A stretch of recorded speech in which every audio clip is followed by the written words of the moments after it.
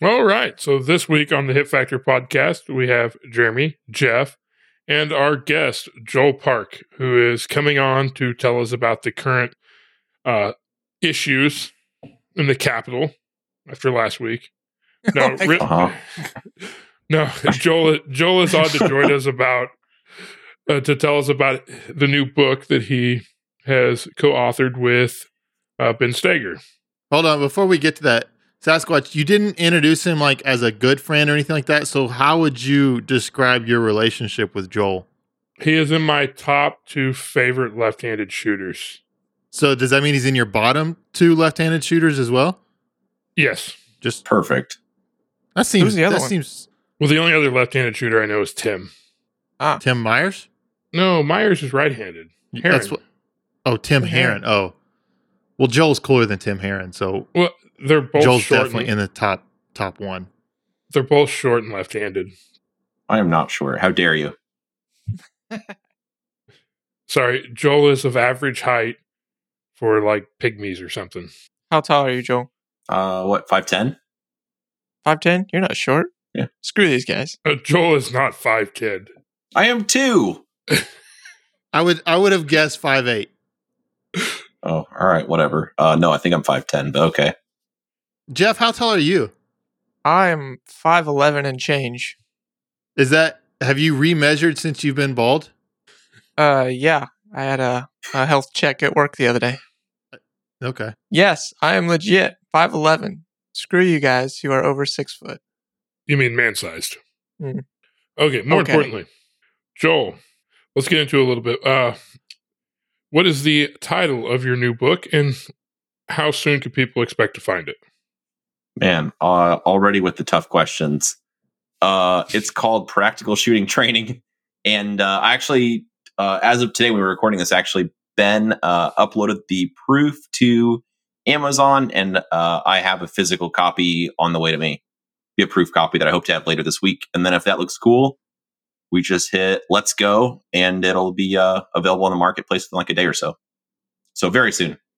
Nice. So this podcast will drop Wednesday the 13th. Oh, perfect. Okay.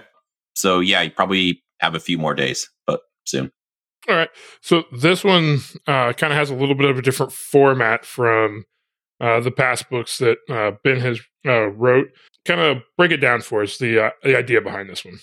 Yeah, sure. So, I mean, like, we all train a lot. So the big difference with this book is it introduces levels, level 1 through 4, which is based on your skill level. So think about if you take one of your coworkers to the range and they want to shoot USPSA, you'd have way different corrections you'd give them compared to like if us 4 went to the range, the corrections you'd be giving each other would be way different. And then maybe you had somebody who was just getting ready to make B class. That would be a different correction yet. So it breaks shooters into skill levels, and then it gives appropriate corrections based on that point in their shooting career, their experience and their skill level, if that makes sense. How's a person supposed to know what level they are? Because I've never met a person that didn't think they were like already a level 4. I know. Well, it's also assessing for honesty because you're not doing yourself any favors. If you're, if you're new to shooting a handgun and you put yourself at the highest level, some of the concepts may be a bit advanced and not making sense to you. So there's a clear set of, I guess, criteria that would be what would classify you for each level. So level 1 is you basically just want to shoot a match penalty free. You're new to competition shooting, where to get started. Level 2 goes up to B class. So you understand how the gun operates, maybe shot a few matches, but now it's time to get to B class. Level 3 is up to M or GM. And then level 4 is, competitive excellence. The guy wanting to win nationals, training to win an area match, that kind of stuff. And so again, the corrections build and get more, the expectations for the shooter change based on where they are. The other thing that's interesting about this book or different is the corrective diagrams. So teaching classes for a while, like I'll be real with you. So if I teach the same type of class, the same curriculum, let's say I teach that class twice a month, more than likely students are going to have the same fundamental issues they are going to display it in maybe varying degrees where, hey, somebody's not clamping down hard enough with their support hand. They're pushing down on the gun. I mean, whatever. More than likely, people you keep seeing the same trends for mistakes over and over again. And so we kind of took the guesswork out of that with the book and actually built corrective diagrams that show more than likely what your target will look like. So if you're looking through the book, you're like, oh, my target looks like this. This is what the diagram shows. More than likely, X, Y, Z, that's what's causing it. So it makes it a little bit easier to diagnose your own shooting also, was the hope. So am I going to use this book in live fire or dry fire? Or Good question. It's a live fire and a dry fire book, both. So some people think, oh, I'm just going to dry fire. Oh, I'm just going to live fire. And they kind of separate the two, whereas the book is just training. Some you're going to do with ammo, some you're going to do without. You could go beyond an actual perfectly good shooting range and doing dry fire because that's what would be most beneficial for that drill. You're probably one of the first ones I really heard talking about it as far as, dry fire on the range. And I think that is probably going to be something that more people try in the next year with how hard it is to get supplies currently. How do you utilize dry fire when you're on the range? Break it down for us. Give us an example. Say you're going to shoot accelerator. Sure. So accelerator, just think about it fundamentally. When you're holding on to the gun, the thing's probably loud. It's recoiling. You got a lot to hang on to. The sights are flipping all over the place. There's a lot going on. So by not shooting ammunition and just watching the sights, you could also learn things. For instance, how you're pushing the gun, how you're transitioning the gun. Accelerator specifically, if you're going to have a problem with that drill, normally it's going to be the middle target because people sweep through the target where they don't really stop the gun moving. So they end up with like a Charlie on each side of the alpha. Or maybe they use too much muscle and they snap the gun over there really hard and it ends up going too far, not far enough, whatever. So if you just draw the gun and watch how the gun tracks and how it's stopping on each target, or if it is stopping, that would actually tell you a lot about your target transition, where it's going. If you draw the gun, you smash the first target, you whip the gun over to the middle target, and then you whip the gun to the far target. When you're shooting live ammo, like, well, I don't know. Like I had 2 Charlies in the middle target. Like maybe I should slow down and get my hits. I don't really know. But instead, if you just unload the gun, you do it dry, you would see, hey, I'm really pushing the gun hard. I can tell the gun's always going too far. It's stopping on the far side of the target or, whatever. So anyway, you can learn a lot by not firing ammo. And in some cases, it's kind of a waste of time to shoot ammo. So I've got kind of an interesting question with that. Have you ever messed with dry fire and live fire on the same run? So let's say that that middle target was the problem. So then you go through and maybe you fire the first 2 shots and then dry fire the next 4 shots. And then the next run, maybe you dry fire the first 2 shots and the middle target, you actually fire on that and then dry the last 2 shots, and then dry fire the first 4 shots and actual live fire the 25-yard target. Have you ever messed with that? I haven't. I suppose you could. The issue would be, I guess, are the dry fire you actually pressing the trigger? Because with an auto loading pistol, you'd have to have a way to be able to actually pull the trigger on an empty chamber, if that makes sense. Yeah, I guess it would still be basically similar to what you do in dry fire normally after you've pulled the trigger the first time. Oh, yeah, you could do that. Sure. I could see what you mentioned, like using accelerators as an example still, though, is let's say you're having trouble on the center target, dragging across it. So maybe you shoot the first 2 rounds on the first target and you're just getting your sight picture on the next target or the next 2 targets. Like, that's an interesting idea. Sure. Or another thing is sometimes with dry fire, think about it. If you're in your basement or your dry fire area or whatever, it's really easy to treat the gun differently when you know it's not loaded, right? Because if I don't hang on to it hard enough, whatever. So I like alternating between live and dry fire runs on the range, because when you do it with real live ammo, like you have to hang on to the thing. It's kicking, it's making noise, all this stuff. But when you're doing dry fire, if you don't, it doesn't really penalize you as much. So if you alternate between those two, it constantly keeps in your brain how the gun felt when it recoiled. Then you'll see sometimes when somebody goes to do it dry the next run, completely the gun unloaded, you pull the trigger, hammer falls, and they push down on the gun. Or, you see some of those marksmanship issues really slap you in the face where maybe you wouldn't notice that as much if you had live ammo. You wouldn't feel your firing hand tensing up as the whole gun dives. If you're right-handed, down into the left, that kind of thing. Is this book, is it just like progression of drills and whatnot, or is it like an actual plan? Well, so it's not so much like a gym plan. Like some people want to be told what to do. There are different drills that are selected for each skill level. For instance, if you're familiar with Hwanchik's Go Stop drill, that's not somebody I would have a level 1 person do. Like that's not the issue. Just like, hey, go to this pot, hit the targets. Let's just work on doing a stage. But as you get better in skills, the drills that we're having you do are more demanding, tougher to execute, and they're working on different things. The other reason we chose specific drills for each level was not so much like, hey, I want this drill in there, but it's what's the drill trying to teach you? So for instance, shooting on the move is not something I would have a B-class shooter. Like that's not really going to make or break their game, is teaching them to shoot on the move. But a level 4 person needs to be pretty strong at that. Or shooting, entering a position. If they're just starting out, like a level 1 person, I'm not going to have them mess with that. Like just be safe, go to the spot. When you get there, shoot the targets. So the drills change based on levels because the drills are more complex and, the skill we want the person to work on. Right. Okay. So you may have already said this, but I missed it. So how does a person know if they're going through this book, say they start at level 1, how do they know when they're supposed to go to level 2? Yeah, it gives clear explanation. So if you're just starting out, you're level 1, B class is level 2, M or GM level 3, and then like the guy winning an area match, nationals, whatever, be a level 4 guy. I got you. What if you win an area match, but it's in single stack? Level 2. What if it's Revolver though? Level 1. And see, the beauty of it is like, there's no really right or wrong. You can do what you want, but obviously the expectations are going to change. Mm-hmm. So if you're a level 2 person in level 3, some of the concepts it's going to be, and the time limits, because some of the drills have time limits or a hit factor. So that's going to be, maybe a bit too demanding and something you're not quite able to make. Is it fair to say this book is kind of a replacement for both the previous Dry Fire and Live Fire manuals? Or is it supplementary to those?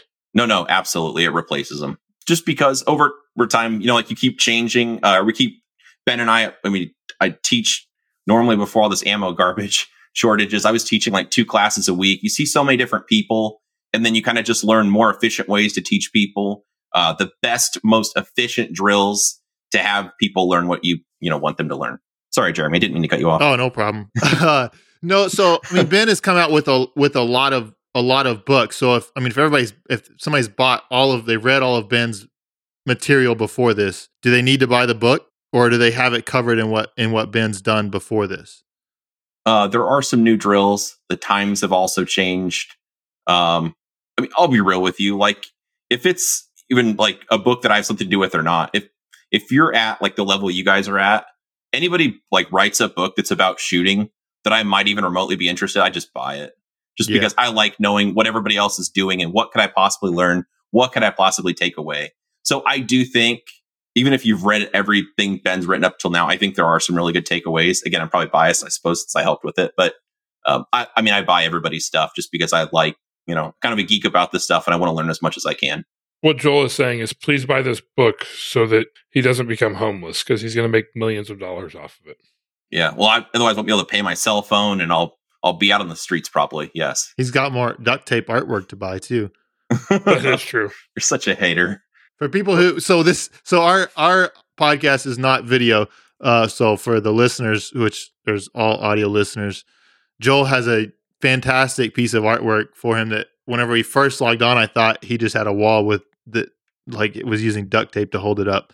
But now it's zoomed out and I can see the art behind him. It's probably that like 5 megs per second internet you got out there in Texas, wherever. That would probably be fast for what I probably have. He's like cows mooing and stuff, like going around outside your little shed. So. That is 100% accurate. Yeah. Well, at least you guys have electricity now, so that's cool. We do. Yeah. I mean, it gets shut off every once in a while. We still got to use the outhouse. It's kind of cold this time of year. We got snow on the ground right now. So do you have a 2-seater though? Sometimes when it's not clogged up. Oh, okay. Right now we're at a single. It needs to get cleaned out. Can't even imagine. That would be awful. That would be pretty bad.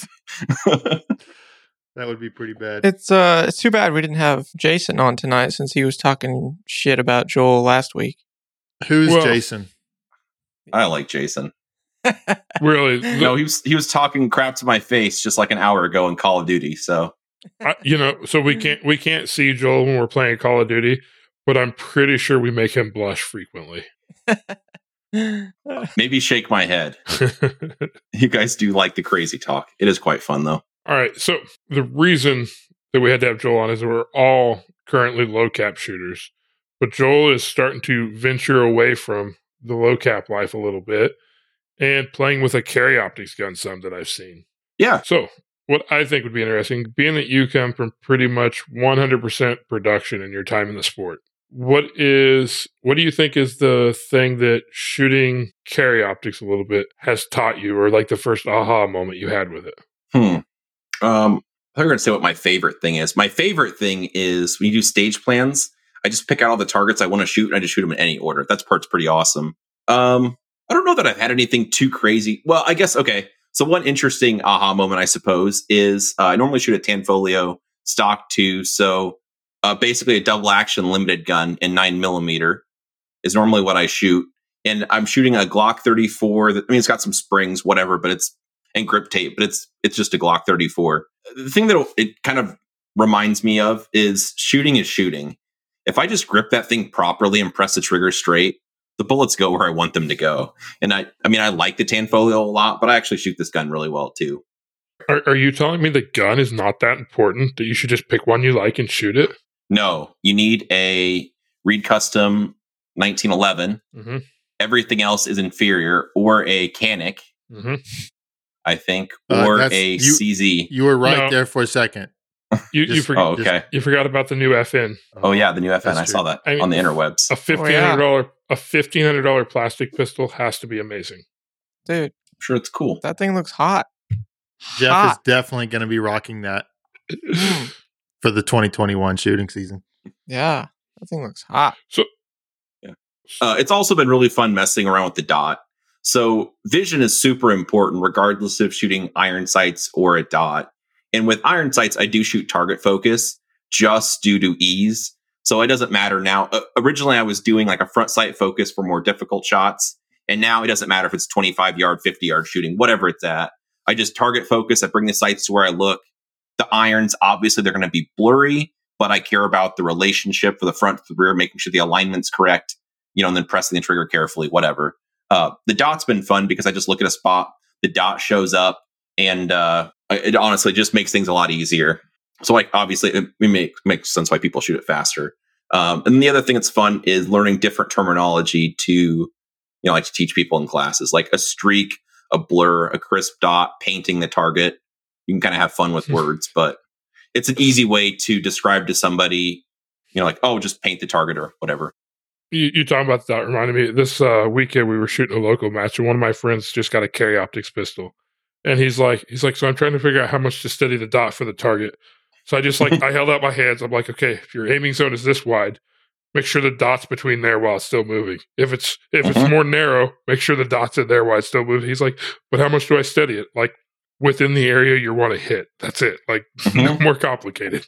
No, totally. So, I don't know how many matches and stuff you've shot with your CL gun, but I assume a decent amount of at least practice and stuff. Do you feel that you're learning that it has been valuable, at least when you go back to a limited capacity gun? Because when you're shooting higher capacity, you got 24 rounds in a gun, to be competitive, you have to blend positions more. Whereas with the low cap gun, you're throwing a reload in between positions, so blending them is really maybe not as high a priority because you're doing a reload, and so you've got kind of time to do that. Do you feel that has been a skill, like that shooting carry optics has benefited your production shooting because it's forced you to do more of that? I don't think so, honestly. I know everybody thinks maybe you're going to work on one thing to make another. I think just being better at shooting overall, just anytime I'm shooting a gun and thinking about shooting and studying, stages and all that stuff, I do think matters. I don't think buying that gun's really made me any better at production, but it's like that new girlfriend syndrome where I've always got that stupid thing in my hand. I'm dry firing that thing all the time because it's just fun. It's something new. And I'm walking around the house and just constantly dry firing that gun, I suppose. So that's fun because otherwise, if it was my stock 2, it'd be like, well, now I'm done with dry fire. Now I'll go do something else. But instead with that Glock, I'm like, oh man, I'll go mess with this a little bit more. And I'm, waiting for the oven to preheat. So I'm dry firing that, or whatever. Yeah. So I do think that's good just because it gets you excited about shooting and it's something different to train with. But I don't really think that it's like made me any better at irons necessarily. Okay. My main goal with doing it was just being more effective at teaching. Sure. Because like I said, I see a lot of people with dots in class. The other thing, if I could add, one of the problems we see with dots a lot in class, or even if you watch people like Sasquatch, your buddy shooting, you notice how people like tunnel in really hard on the dot and they live their whole life, that small little tube. So like if it was a 3-9 scope, they basically just turn it up to 9 power. And then whatever they see, they just like move that little window. So a trick I learned from Juanchik actually was putting a paster over the front of the lens. I don't know if you guys have seen that trick at all or not. Basically putting a paster over this side. So then you have to shoot with both eyes open. And then you have to like look at the spot and you can't live your life living through that little tunnel. So that was something I did on my gun also that I thought was really valuable that I guess just learned from. So I can't remember if I learned that from Wanzik or saw it somewhere else first. But last year, Matt was talking to me after practice and he was having trouble switching to the dot. It was like when he first started shooting carry optics. And I was like, well, hey, try this. Put a paster on the front of your dot and shoot it a little bit. Mm-hmm. And he called me back and tell me what you see. He's like, that helped a lot. Mm-hmm. But I don't know if either of you guys have ever tried it with a dot. But basically, if you focus in on the dot, you don't see anything. If you look at the target, the dot shows up and you don't notice the paster or the tape or whatever's on the front of your dot. Yeah, it sounds pretty cool. I mean, I haven't ever competed with a dot, so. Can they put dots on antiques? You use JB Weld, I suppose. You could. I mean, get one of those really sweet looking dovetail mounts. Yeah. The JB Weld won't hold. Been there, tried that. Yeah. Oh, baby. No, I mean, anybody listening to this, I think it's quite helpful. And the giveaway, if you're watching somebody shoot, you can see even their posture changes. And you could tell they really focus in really hard on that small little window of their optic. So if you haven't tried that before, I think it's really a good idea to try. So with your experience so far, from shooting irons to playing with the dot, would you say the average shooter in USPSA is probably B class? Do you think they would have any value picking up a dot gun to train with? I suppose everybody's a little bit different. I really don't. I think the biggest, I should know it's probably like contrary to what most people would think. The biggest people, I think, when people pick up like a carry optics gun is they think, man, this is so much easier. I can shoot it so much faster because now I have a red dot. But the thought that doesn't occur to them is everyone else shooting your division, they have 24 rounds in their gun and they have a red dot too. So the fact that you can shoot it faster, well, yeah, so can everybody else. But, if you have vision problems or you just like the gun, like this Glock, like I was telling you guys before we started recording, I just like it. It's just fun to mess around with. I'm going to the range with my friend Kenny this week. That's the gun I'm taking because I just want to shoot it. It's fun. Well, I think carry optics has obviously exploded. And I think a big part of the reason is that the dot makes it easier to hit stuff. And it shoots 9mm and it holds lots of bullets. So for the average shooter, it's more enjoyable because they see a 20-yard mini popper and they know they can hit it because they just put the dot on there and pull the trigger. Where with irons, they might struggle. And there's nothing worse than like a standing, like being in the front of the group and then doing a standing reload with all your squad mates standing back there watching. And carry optics guns are cheap because they could get all that with open, but it's expensive, right? No one can afford open. No. Open guns are just, I think they're like violent and tough on the guns too. So yeah, these are nice just because it's an inexpensive gun.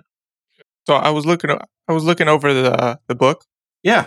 And looked cool. I mean, obviously I didn't get to read it much, but so what it looks like is it has like, I don't know if it has a lot of the same drills or if it has all the same drills, but some of the sections had some of the same drills, but it progresses in what it tells you to focus on, or the same drill just make it more difficult.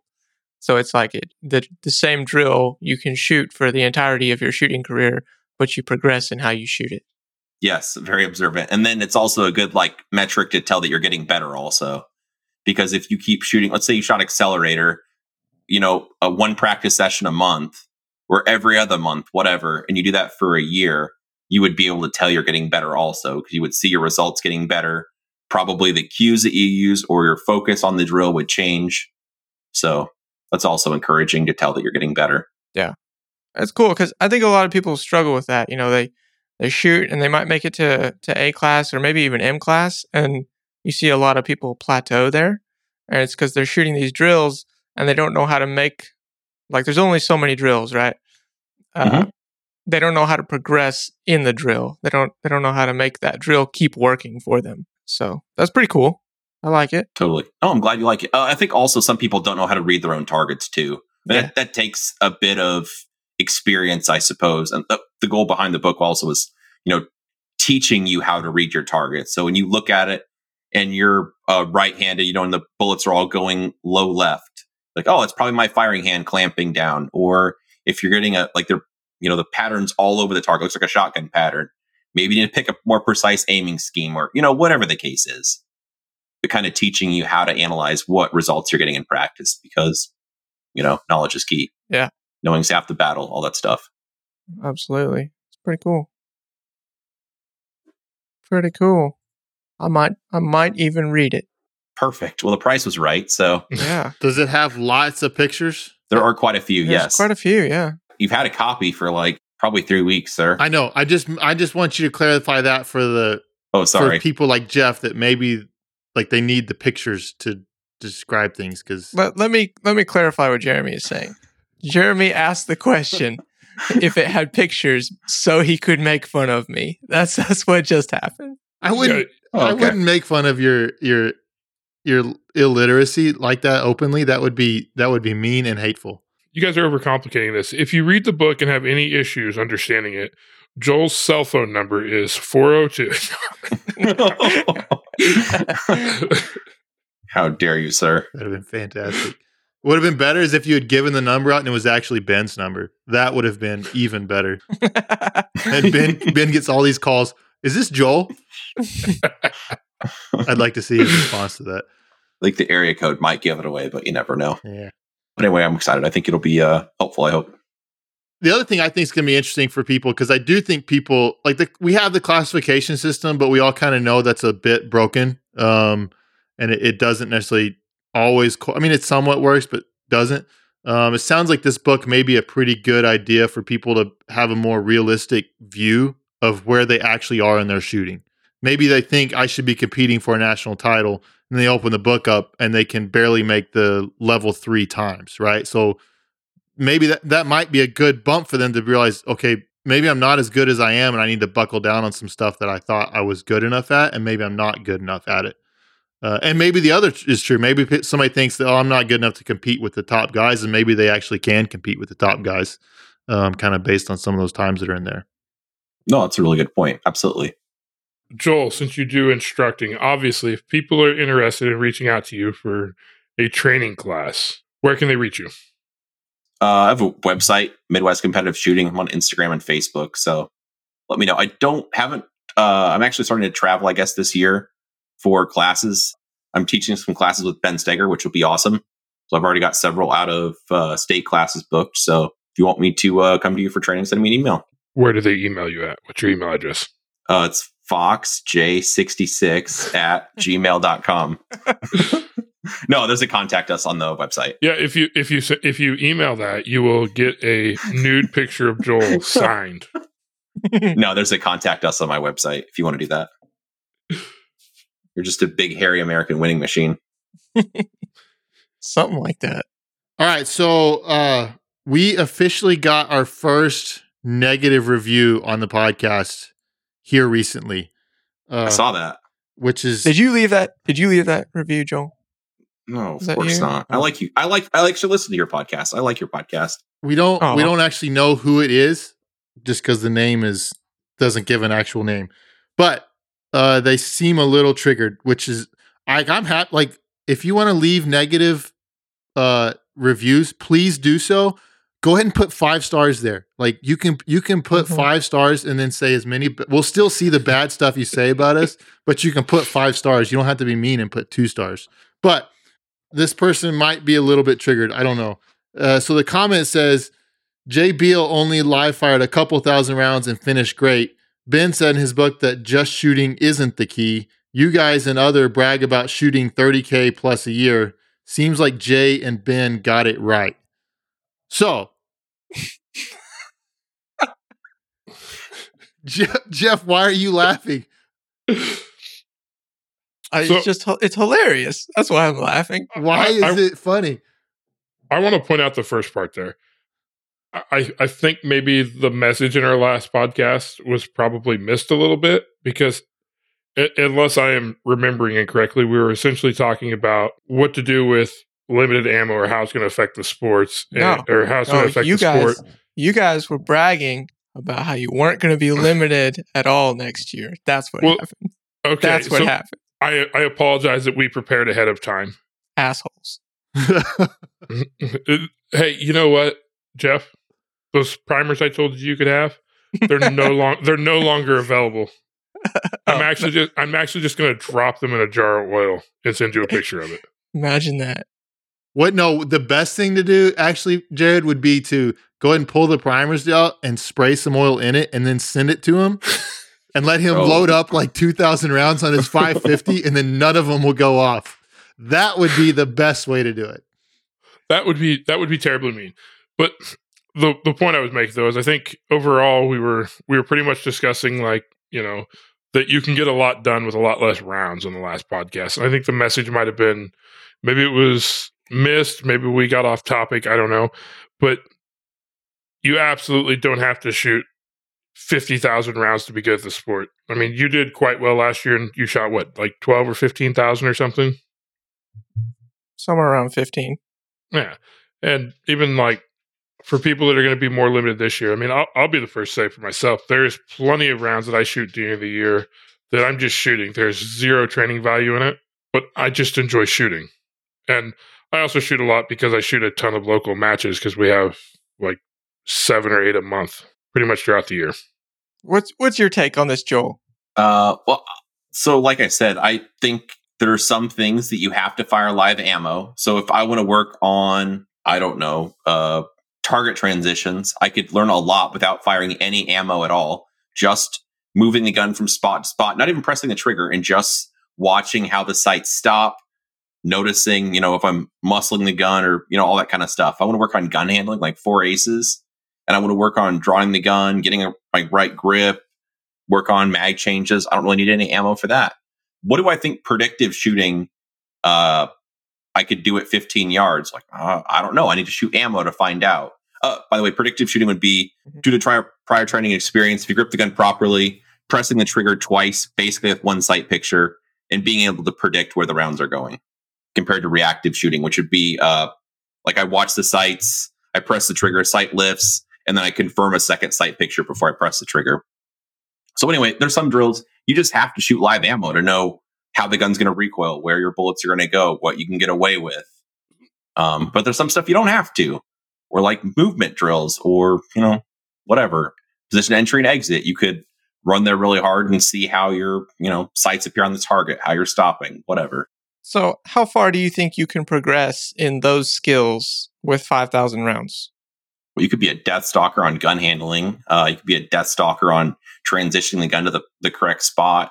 I mean, the skills that it takes to shoot, like that you have to shoot. On only 5,000 rounds? Yeah. Like how far could you progress if all you had every year was 5,000 rounds?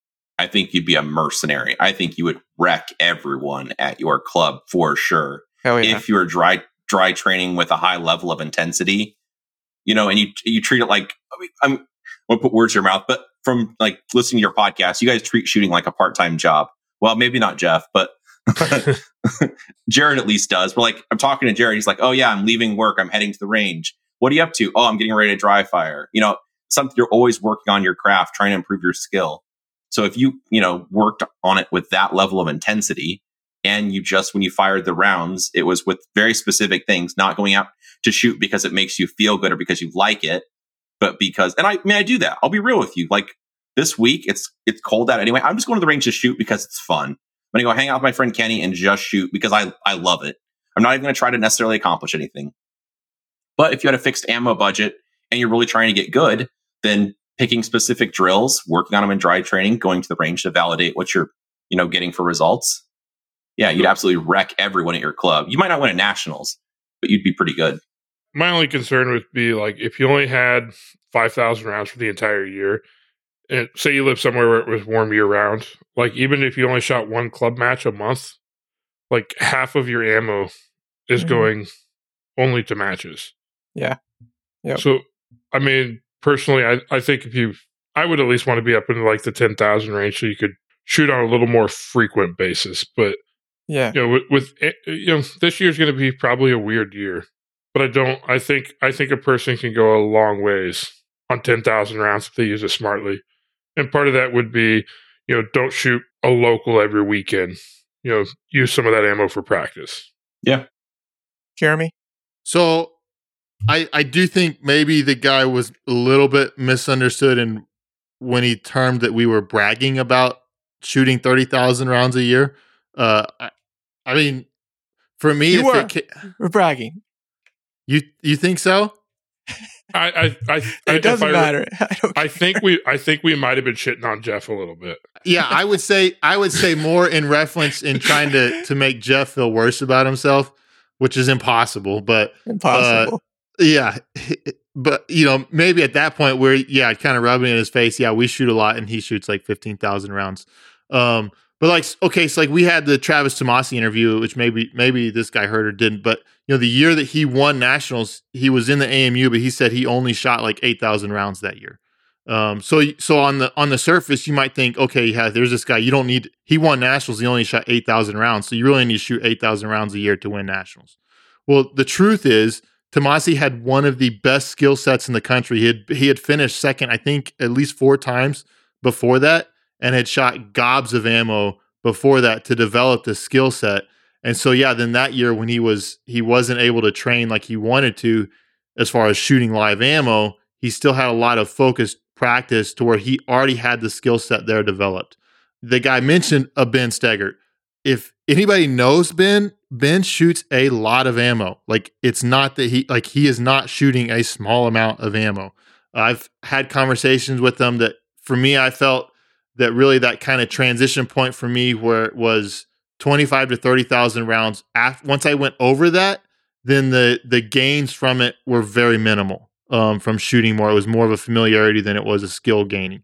But up to that 25 and 30,000 rounds was very beneficial to training hard and being as prepped as possible coming into big matches. You look at the greatest shooters in our sport, you look at a Rob Latham, like, I don't know how many millions of rounds he has shot. You look at an Eric Greffel, who is the greatest action pistol shooter ever.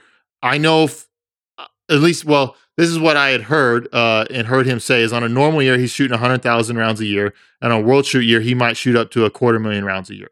So, yeah, you can say that you can perform at a high level without shooting a lot of rounds. Yes.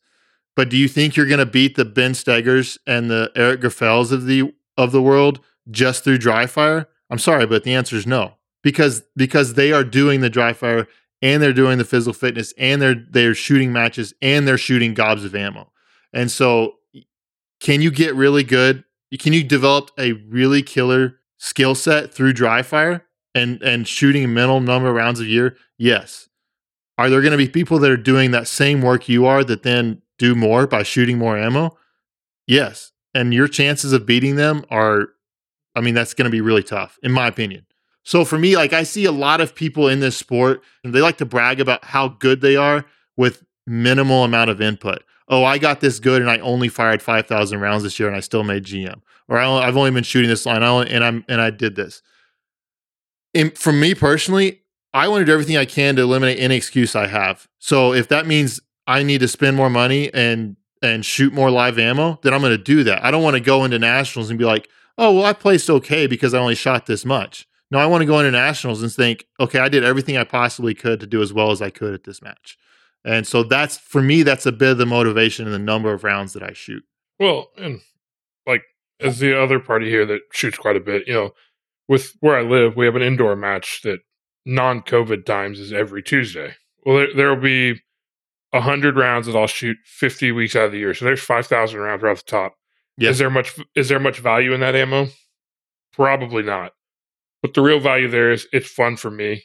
I get to go hang out with my buddies, and half the year it's getting dark by the time I get home from work. So it's a reason to be out of the house when you otherwise would be sitting at home playing PlayStation like I have been for the last couple months. And the other side of that is with where I'm at, there's a lot of major matches within a reasonable distance, plus a handful of matches like nationals and an area match or something that I'll fly to.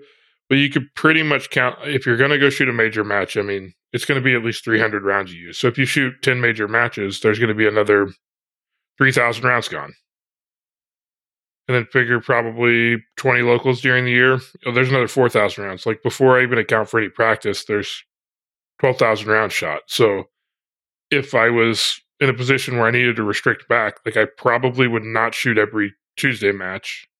And I would probably cut out a few of the major matches that were less important to me and use that ammo for practice. Yeah. I also think like if you have access to shoot, you have access and ability to shoot 30,000 rounds in a year, who doesn't want to do that? But I would still contend you're not going to beat the guys that are winning nationals on 10,000 rounds a year. Not in the highly contested divisions. It's not going to happen unless you've already put gobs of training in ahead of time. Yeah, and it depends on their goals, because maybe that person shooting 10,000 rounds a year. I mean, I'll be real with you. There was a time where I thought just winning my division at my club match would be a really cool thing to do. So if that's somebody's goal and they want to train, I would really, there's some heat at my club. I would really like to win my division at my club. That's a cool goal too. So I think it's just kind of perspective and what you want to get out of it. Yeah, absolutely. That is a very important thing. I think probably any of us at one time were like, we started shooting and we're like, man, I really want to win my division. Then you win your division a few times and you're like, I want to win this match overall. Then you win a match overall. Then you're like, I want to win a section match. And it progresses. You set a new goal when you meet an old goal. Yep. I have a lot of people, I've taken classes more than once where they really like training. They like shooting. It's not to the part-time job level. It's something fun to do on the weekends. They're busy throughout the week. And so, yeah, like they want to get instruction. They want to be better, but they have, a job, kids, fill in the blank, whatever. They aren't going to train at that level. It doesn't matter. Maybe money's not even the limiting factor. So it's just kind of, whatever your goals are. And as long as sounds so cheesy, as long as you're happy with what you're doing, that's all that matters. I would venture to guess for most people playing the game at a serious enough level where they're traveling to like nationals and stuff, their probably biggest constraint is probably going to be time over ammo. Because if you're hand loading, what's 9mm like? Probably 10 cents a round or so. I haven't added it up recently. Well, recently it's way worse than that, but well, yeah, normal times. But I mean, realistically, you're probably talking like an extra $100 a month in ammo costs, like to shoot an extra 15,000 rounds or close to it. So it's probably the time in normal times is going to be everyone's biggest constraint. Yeah, absolutely. Yeah. So my one comment on this scathing review we received is don't mistake an anomaly or an exception as the rule. Just because one person happened to do it and did well, that's one person. That's one person. So don't think you can do it, because you probably can't. Oh, burn! Jeff is throwing the gauntlet down. Yeah. Jeff, I was going to cut back to 15,000 rounds this year so I could also get third at nationals. You definitely should cut back. Have you seen how bad I am with as much as I shoot? I probably need more. Yes, I have. We need more ammo. We should start a GoFundMe. Level Up Sasquatch. Please donate. Yeah, Level Up Sasquatch. That would be pretty cool. And Joel will come up here and run my press for me. And Jeff will come up here and run the 550 because he's used to it. By run your press, you and I can play video games. I'll hit the button for go, and then we'll just stop playing video games whenever it runs out of components. Sounds like an okay weekend. Now Joel's coming on here and bragging about reloading presses. No, that's Jared's press, not me. Gonna get us another review. Oh, great. Yeah, there's definitely now we're gonna hear about auto drives and stuff. Yeah. Okay. I want to be completely clear on one thing. Like in the position I am in now, I would not buy an auto drive today. When I bought that, I traveled all the time for work. Like I was gone 100+ nights a year. So being able to load stuff extremely quickly was much more important. Do you only have one auto drive? Peasants. Well, sometimes I have two. Sometimes a buddy is trying to get into reloading, and I'll be like, "Yeah, come over here, and I'll show you how to use the 550," and I'll get them to load on it while my 1050 is running. I load on a Square Deal. Those are good, right? A Rock Chucker. The Rock Chucker is the most efficient machine that you can use. I've got one of those. That's what I load rifle on. They're good for that. Thing's excellent. They're great for that. No, I got sick of changing my my Mark 7 over like caliber changes, so I just got another one. Well, I got an ammo bot for the segment because it was cheap. The ammo bot, they do like a 20% off every year on like their anniversary, and so you can get an ammo bot auto drive for pretty darn cheap. And I got a really cheap 1050, so it was like, well, I can't really turn that down. So the important thing to notice here is it be like Jeremy and marry for money. Yeah. I want more hateful comments about Jeremy in the reviews. That's what I want. I love hateful comments about Jeremy, but even better if you make them about Jeff. I'm honestly surprised there haven't been more hateful comments about me on this podcast, but that's me too. Okay. It's almost like you're a likable listens. guy and you say smart things. I think it's pretty tough to hate on you, sir. I think I'm ahead of you. I think I've got 2 hateful comments and you only have 1. So Jeremy, you really got to step up your performance here. I'll see if I can turn up the hate. Yeah, you need to like try to translate some of that hate in the group text into the podcast. That's not hate. That is all love, Jeff. That is all love. All right, let's pinch it off. That was good. We got to hear about the book and discuss the review, which was ignorant. I think it was funny. Joel, thank you for joining us and telling us about your and Ben's new book. I appreciate you guys having me. No, I like your... It's Joel's new book. Joel's new book that you let Ben, like, he drew some of the pictures or put the numbers on the pages or something? I let him put his name on the book, after I wrote it. I don't see Ben on the podcast. He's not trying to boost his street cred. Yeah, he's not here repping the book, so it's Joel's book. If Ben wants the credit, then he's got to come on the podcast and get credit for it. Are you going to do like a release signing? No. No? Oh. Because that is not something that you should like frame and keep. That should be in your range bag, getting ripped up, tore up, and like held together with duct tape because you use it and hopefully you're working out of it. But if somebody wants a handwritten note from Joel, like with encouragement, like on how to get better, like put in the front cover, is that available? Unfortunately, Amazon does not support that. No. So here's what you do: you buy 2 copies, one for your range bag, and you bring one to the match, and have Joel sign it. Which match? Which match is Joel? Which match? Whatever match Joel's going to be at. Sit Joel down and have him sign books. I'm pretty sure Joel's on my squad at Nationals. I think we're like squad like 208, maybe 207. I don't know. Good. All right, find Joel at Nationals. Have him sign. We will set up a table for Joel at Nationals for him to have a book signing there. That would go over great. I have no doubt. Yeah. Headquarters will love having a table full of Ben Steger's books. If CZ sets up a booth, we could probably make a little space for him.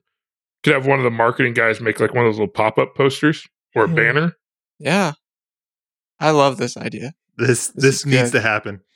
I think this is the part where like Jeff says, all right, time to pinch this one off. And then you play the recording of Sasquatch saying, stop recording. I love that recording, by the way. That is so excellent. So I think we were at like episode 40 before I knew we were adding that. Yeah, Jared doesn't listen. Normally when you guys are like, I listen to all your podcasts, when you're like wrapping up at the end, I'm like, oh, okay, they're done. Like I'll do something else. But then I was busy. I let it go. And I'm like, what is this? I'm like, oh, that was gold. So now I have to actually let it listen until it stops itself. Exactly. Makes me laugh every time. All right. Sasquatch is the star. Let's pinch it off. Oh, stop recording, damn it.